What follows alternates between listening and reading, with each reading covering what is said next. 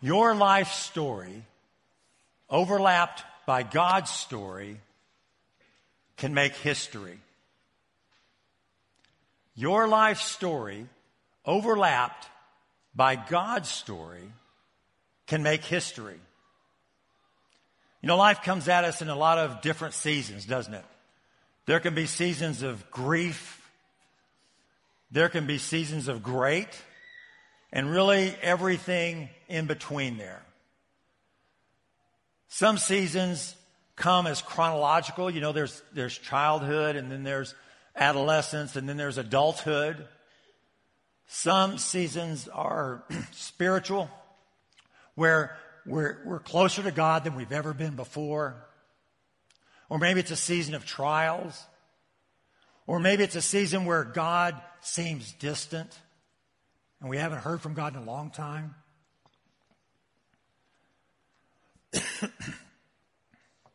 Or maybe it's a really emotional season. It's a season of uncertainty, but a season of excitement when we're starting something new, whether it's a new relationship, a new job.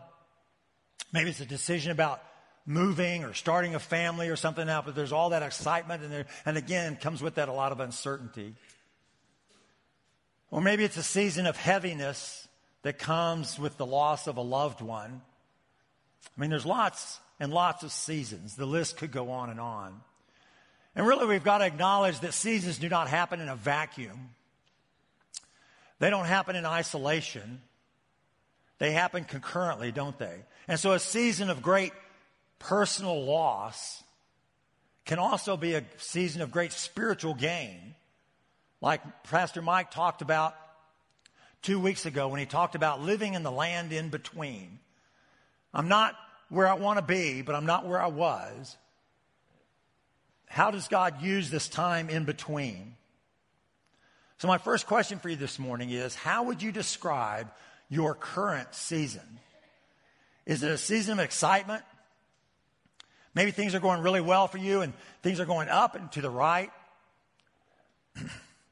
Or is it a difficult season? A season of conflict? A season of challenge? And maybe if you were honest, you'd say, this season has lasted a whole lot longer than I thought it would. Are you just grinding it out? Are you just tolerating this season until you can get to the next one? Or are you thriving in this season? Because the next question I want to ask you is, how can you thrive in this season, in every season, and live life with meaning and purpose and significance and passion? There's one thing that I know about you, and that is that you want to live life with as few regrets as possible. Now, in reality, we want to live life with no regrets, but that ship has already sailed for every one of us, right? But if it's a good season, you don't want to look back at a good season and say, I was distracted by all the good things that were happening. And I wish I had been more present in that season. Or I wish that I had been a better steward of the good things that God gave me in that season. If it's a bad season, you don't want to come out of it regretting what you said, maybe regretting something that you did, or wondering, is there a life lesson that I could have learned in that season? So what do you want to say about this season of your life? When you tell the story of your life, what do you want to be able to say about it? So that you can tell the whole story with no regrets, without leaving anything out, that you don't have to worry about somebody coming along later and unraveling your story because they know something about your story that you chose to leave out. What do you want to be able to say about this season of your life? It may surprise you to know that the Bible actually has something to say about this. The Apostle Paul, who lived about half of his life with great passion, later came to regret that after he met Jesus So passion alone is not enough. But he wrote this in Ephesians. He said, be very careful then how you live, not as unwise, but as wise, making the most of every opportunity. So I invite you this morning to lean in as we look at what it looks like to live every season with significance, with meaning, and with purpose. If you don't get this, you may walk away wondering, what does it take to make life matter?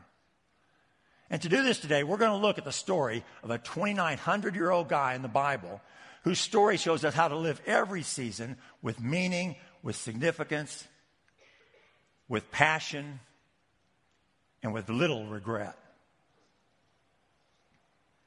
First, I want to give you a little bit of background. You may know that the first king of Israel was a guy named Saul. And then there come a couple of guys that you probably heard of. There was David, and then his son Solomon. And then there was a whole bunch of other kings whose name we can't recall, and we really probably don't know a whole lot about most of them. And so 200 years passes, and we get to around 865 BC, and our guy makes his first appearance on the scene. There's no introduction of him, no description of him. There's almost no details about him, except the Bible says that he was from Gilead, which biblical historians can't even pinpoint with any accuracy. And yet this guy is one of the most significant figures in the history of Israel, right up there with Abraham and Moses and David. This guy experiences higher highs and lower lows than most of us will ever imagine. This guy's life is filled with turmoil. He experiences the power of God, and yet he also experiences the depths of personal depression. At times he is bold and decisive. At other times he is timid and fearful and tentative. He experiences victory and defeat. And yet he lives in such a way that his story, overlapped by God's story, makes history. Elijah is one of the most interesting, colorful figures in the Bible. He's one of my favorites for reasons that will become obvious here in just a minute. But we're going to use his story as a backdrop to look at three principles about how we can live life with meaning, significance, and purpose. The first one is live bold. Live bold. If you want to experience the heart of God, you must step boldly into what he's calling you to do. We first meet Elijah in 1 Kings chapter 17, when God tells him to go tell a godless king that there's going to be a drought in the country. And Elijah boldly responds. He goes and tells the king that. Next thing you know, Elijah is running for his life. He's out hiding in the wilderness. God provides him water to drink through a stream. He provides food for him. Ravens bring it. He's there for about 3 years, I believe. And then the brook dries up. We looked at this story a year or two ago. And then God inspires Elijah to go to a foreign country, a godless country. And again, Elijah boldly responds. He goes to this country, and God tells him to talk to a starving widow who's making her last meal with a little bit of flour and a little bit of oil. And he goes up to her and he says, "Give me something to eat." And she makes him a cake. She says, "We were fixing to make this and then we were just going to die." But she makes him a meal. And then he's there for years, and her food never runs out. And then after some time, a little bit later, the son dies. Elijah prays, and God brings him back to life. Now, I think you'd agree that Elijah, after this experience, has probably had a newer, deeper understanding of God after that. God took on a new dimension for Elijah after that experience. In the next chapter, we see Elijah, again inspired by God, in a showdown with 450 prophets of the idol god Baal. This was epic. There was a huge crowd there. I don't know. I think ESPN Game Day might have been there. But this was a test to see whose God would respond to his worshipers. And what we find is that Elijah's previous experience with the widow and the brook and all that, Elijah's previous experience had made Elijah even bolder. He talks to all the people and he says, how long will you waver? And the word there is the word that talks about walking with a limp. How long will you waver? How long will you limp? How long will you go along without conviction? How long will you be half-hearted? How long will you waver between two opinions? And what Elijah was really saying, how long are you going to waver between two gods? He said, if the Lord is God, follow him. But if Baal is God, follow him. Now, you may be familiar with this story, but I think it's very important to realize that at this point in the story, Elijah had no idea what God was going to do. He did not know what was going to happen next. What we do know is that the prophets of Baal start carrying on, and they're praying and they're cutting themselves with swords and on and on and on. And they do that for about 6 hours. And what happens? Nothing. Big surprise, right? Nothing happens. And then comes my favorite part. The first recorded instance of trash talking in history, I think. Because Elijah starts mocking him, really. He says, hey, maybe why don't you shout louder? Maybe your God's asleep. Or maybe he's traveling. Could be he's busy. Come on, come on, come on. And that just made him go harder and harder. I don't know. It's not recorded. But it could be that Elijah started talking about Baal's mama in there somewhere. I'm not sure. I would have done that, but I'm not sure if he would have done that. But then Elijah does some anti-fire stuff. He takes 4 jars of water and has them poured on the sacrifice. The sacrifice, the altar, the stones. There's a trench around it. Starts filling up the trench. He has that done 3 different times before he steps up boldly and prays a 60-word prayer. It says, O Lord, God of Abraham, Isaac, and Israel, let it be known today that you are God in Israel and that I am your servant and have done all these things at your command. Answer me, O God. Answer me so that these people will know that you, O Lord, are God and that you are turning their hearts back again. I still believe that Elijah didn't know exactly what God was going to do. But in that moment, after that prayer, God rains down fire from heaven, consumes the sacrifice, consumes the altar, burns up the stones, dries up all the water in the ditch. Here's the question. Where does a guy who was hiding from the king in chapter 17 find the courage in chapter 18 to challenge the very same king and 450 of his prophets? He found that courage in his personal experience with God. He'd seen God respond. He'd seen God deliver. He'd seen God respond to his personal obedience. See, we read these stories in the Bible and we act as if the end is a foregone conclusion. Because we know how this ends up, we fail to have an appreciation for the uncertainty, the fear perhaps that's in these situations. See, Elijah put himself in a position to be utterly humiliated and probably killed if God had not come through. But God did come through. Not because Elijah challenges him, but because Elijah boldly responds to God's direction in his life.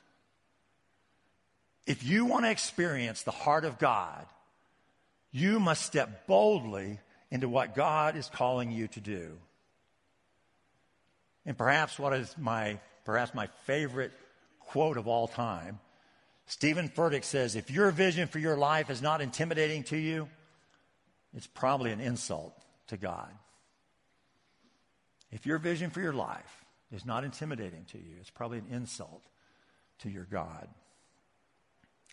What keeps us from living boldly? It's fear, isn't it? See, Satan uses fear to box us into a very small life. If he can convince you that you are afraid of heights, you'll stay on the ground. If he can convince you that you ought to be afraid of what's out there, you'll stay inside. If he can convince you that you should be afraid of being embarrassed, you'll never take any risks. If Satan can convince you that you should fear what God moves you to do, you will freeze in place. Fear. A.W. Tozer said this: faith is all important in the life of a soul. Without faith, there can be no approach to God, no spiritual life at all. So that's a couple of stories in Elijah's life. What about, let's fast forward about 1,000 years to Jesus' time. Are there any more current examples of people boldly responding to God? And of course, you may know that there are many, but let's look at one. There's a guy named Peter in a boat on the Sea of Galilee, and Jesus comes walking towards him on the water. And Peter says, "Lord, if it's you, command me to come to you on the water." And Jesus said, "Come." So Peter got out of the boat and walked on the water and came to Jesus. But when he saw the wind, he was afraid and began to sink, and he cried out, "Lord, save me." Jesus immediately reached out his hand, took hold of him, saying to him, "Oh, you of little faith, why did you doubt?" And when they got into the boat, the wind ceased. What makes a guy decide to try walking on water? Jesus. And a bold desire to be obedient. And so what's the result of that? Peter experiences Jesus like no one else has ever experienced Jesus. There's another story, an eyewitness account of 4 guys who wanted to take their friend to Jesus. They knew they had to get him to Jesus. But Jesus was not accessible. There were dozens of people around Jesus. So what bold decision did these guys decide to do? In Mark chapter 2, it says, "And many were gathered together, so that there was no room, not even at the door. And Jesus was preaching the word to them. And they came, bringing to him a paralytic carried by 4 men. And when they could not get near to him because of the crowd, they removed the roof above him. And when they had made an opening, they let down the bed on which the paralytic lay. And when Jesus saw their faith, he said to the paralytic, 'Son, your sins are forgiven. Rise, pick up your bed, and go home.' And he arose immediately, picked up his bed, and went out." What makes 5 guys decide to cut a hole in somebody else's roof? Jesus. And what happened? The miraculous. See, your life story, overlapped by God's story, can make history. And there are lots of other stories, but what I want us to see today is the commonality between these stories. God moves in their heart, they're obedient, and God responds. And they see new dimensions of God that they have never experienced before. Through it all, God's consistent response to obedient boldness is to provide. You will find this all through Scripture. God's consistent response to immediate boldness is to provide. Think about it. He provided food and water for Elijah.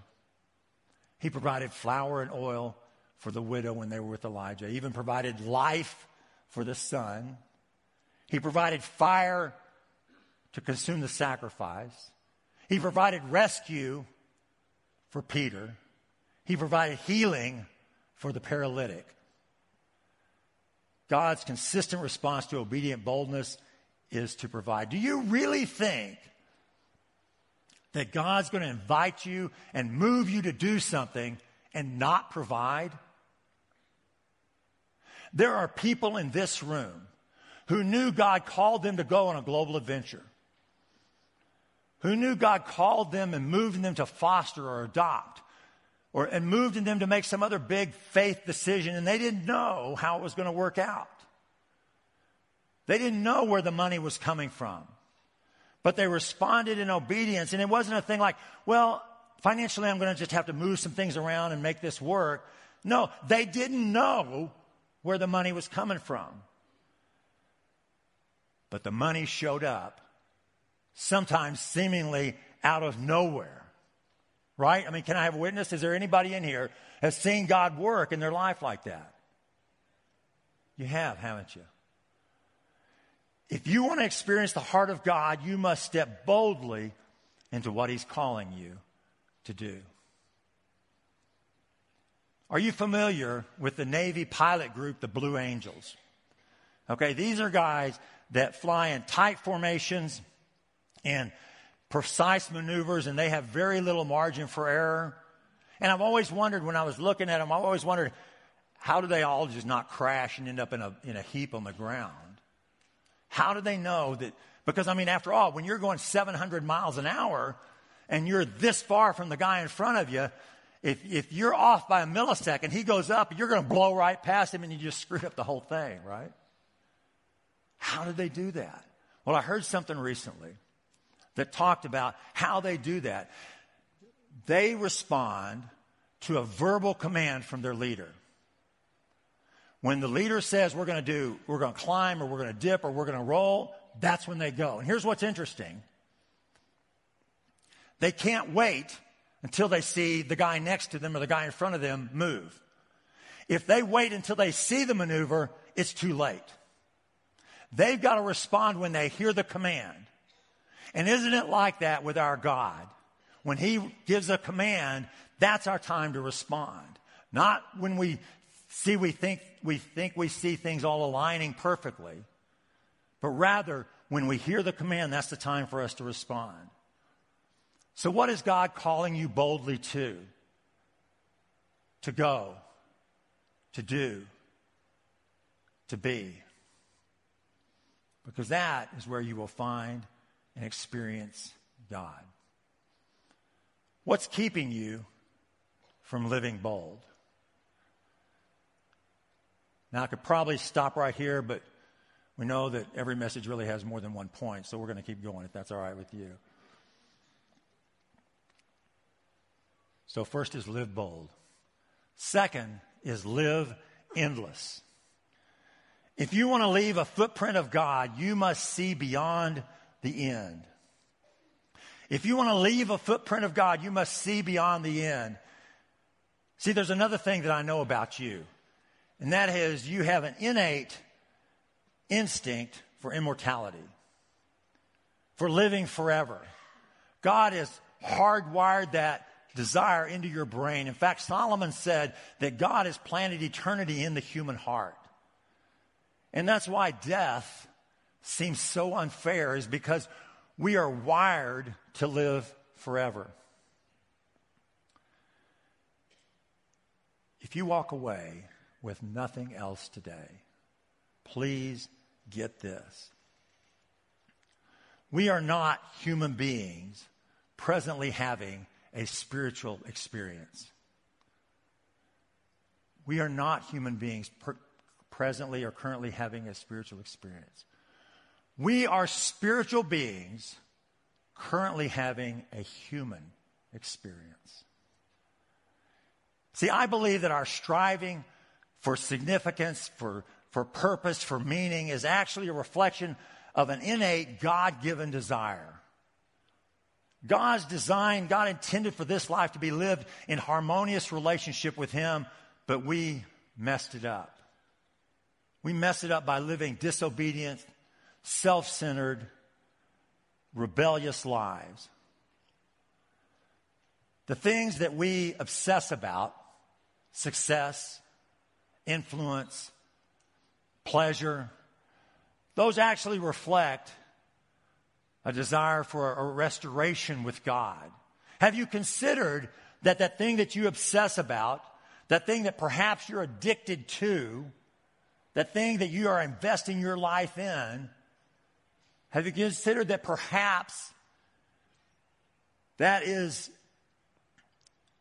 a reaction to the idea that you know that your relationship with God is inadequate. Maybe you're trying to make God love you by being successful. Maybe you're trying to fill a void in your life by seeking after something that gives you great pleasure. Have you considered that thing that you're chasing is actually a reflection of your need for your desire for a harmonious relationship with God? And the path to restoration with God only comes through a personal relationship with Jesus. Because only Jesus can forgive your disobedient, rebellious sin. And only Jesus can give us joy and hope and love and peace. And give us that harmonious relationship with God that He intended. Maybe the boldest thing that God is moving you to today, is to acknowledge that you need Jesus. If you choose to follow Jesus, I can't promise you your life's going to be perfect. But what I can promise you is that you'll never regret it. Maybe the boldest thing God's moving you to do today is to acknowledge that you need Jesus. Live endless. Edwin Chapin has a quote that says, "Every action of your life touches on some chord that will vibrate in eternity." I heard a quote recently, or saw a quote that I just love. It says that Jesus followers are peeping toms at the keyhole of eternity. Jesus followers are peeping toms at the keyhole of eternity. Elijah's greatest experiences came when he saw beyond his current experience, beyond his current circumstances, beyond the immediate, to see what God might do. In the low moment of the widow's son dying, Elijah hears her declare, "Now I know that you are a man of God and that the word of the Lord from your mouth is the truth." See, for Elijah, it was more than flour and oil in a drought. It was more than even giving life to the lifeless. It was about a woman recognizing the one true and living God working around her. In the high moment of seeing God rain down fire from heaven, Elijah hears people who are wavering between two gods declare, "The Lord, He is God. The Lord, He is God." See, for Elijah, it was more than about winning a showdown with 450 prophets. It was about people seeing the power of God and quit their wavering and start following Him. At the end of the story with Peter walking on the water, it says, those who were in the boat worshiped Him, saying, "Truly you are the Son of God," meaning Jesus. The friends with the paralytic, the story says, this amazed everyone, and they praised God, saying, "We've never seen anything like this." Last month, I had the opportunity to go on vacation to the beach, and we took some of our family with us. One of those members of our family was my 6-year-old granddaughter named Reagan. Yeah, and she's all that. I'm just telling you. So what do you do when you come to the beach? We all do this, right? We go to the beach the first day. We just got there, and we run up to where the waves are, and then the waves come in and we run back, right? And then we run out there where the waves are, and when they come in, we try not to get our feet back and feet wet, and we run back. And we do that 2 or 3 times. And we've done that for a little bit, and I said, "All right, Reagan, let's go in and let's jump over the waves." And she's only 6, so she didn't know any better. She goes, "Yeah, let's jump over the waves." So she goes out there with me, and as the waves started coming, she starts holding on tighter to my arm. And the first wave comes, and she starts wanting to pull me back into the beach. She goes, I want to get out of here. And I'm thinking, this is what I'm looking at. I'm thinking, Reagan, I got this great view, and there's nothing coming, and it's beautiful. Come on, let's jump the wave. And then I realized that this is what Reagan's view was. All she could see was the top of the first wave. She didn't have the perspective to see over that. when all I can see is the next wave, I have to remind myself that there's another perspective. There's another story being written here. What was the last decision that you made that was based on faith instead of circumstances? What's the last life decision that you made that was based on faith instead of circumstances? Because if you want to leave a footprint of God, you must see beyond the end. Live bold, live endless, live spent. And I know every Sunday we say here at Grace Point, at the end we say live sent. For now, I want to add a letter to that and say live spent. If you want to fully experience God, you must leave it all on the field. Coaches talk like this, right? They say you got to give it all you have, not holding anything back. I don't know how many team sports there were in the first century, so I know of no coach speak quotes from the first century. But here's what Jesus said. In Luke 9:23, he said, if anyone would come after me, he must deny himself, take up his cross daily, and follow me. Can I tell you something? It's not enough to follow Jesus like you follow someone on Instagram and Twitter. It's not enough to follow Jesus. Following Jesus is not a part-time casual stroll in the park, maybe liking or not liking what he says or how he moves. No, following Jesus is an all-out, all-consuming pursuit that gives life significance and meaning and purpose. Matthew 19 may be the saddest story in the Bible. There's a young man that comes to Jesus and he asks, teacher, what good thing must I get to get eternal life? What thing must I do to get eternal life? And Jesus points out to him that there's a lot of commands that have been given and all that. And the guy says, done. I've done all that. But then the young man asks a question that reveals that something is missing in his life. He says, what do I still lack? See, on paper, he had everything. He was young. He was rich. The Bible says he has great wealth. But something's missing and he knows it. And that something that's missing is significance and meaning and purpose. So Jesus issues a challenge to him and says, go and sell your possessions and give it to the poor and you will have treasure in heaven. Then come follow me. I think it's safe to say that Jesus was asking this young man to give up his certainty, to sacrifice his certainty to things that were the byproduct of perhaps his wealth or his position or his possessions. And Jesus was saying, I want you to get rid of all those things that you're putting your faith in. I dare say that no one in the history of mankind has ever had a bigger internship opportunity than this guy. And he says no. Why? I don't know. But maybe because he was unwilling to sacrifice the certainties in his life. He was unwilling to walk in faith. He wants to hold back. He's not willing to leave it all on the field. And as a result, he missed Jesus by that much. Sad story. When we last see Elijah in 2 Kings chapter 2, it says that when Elijah's time comes, God takes him up in a chariot, in a whirlwind, and he's gone, just like that. Elijah didn't know death as the rest of us know death.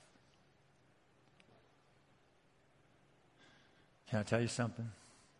I want to go out like Elijah. I want to go out like Elijah, not because of the way his existence ended on this earth, but because of the way that he lived his life all the way to the very end. Live spent. Mark Frost said that life is not a journey to the grave with the intention of arriving safely in a pretty and well-preserved body, but rather to skid in broadside, thoroughly used up, totally worn out, and proudly proclaiming, "Wow, what a ride."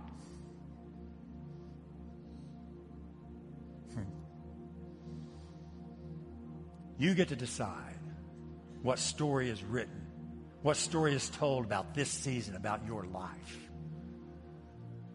But know this, your life story, when overlapped by God's story, will make history.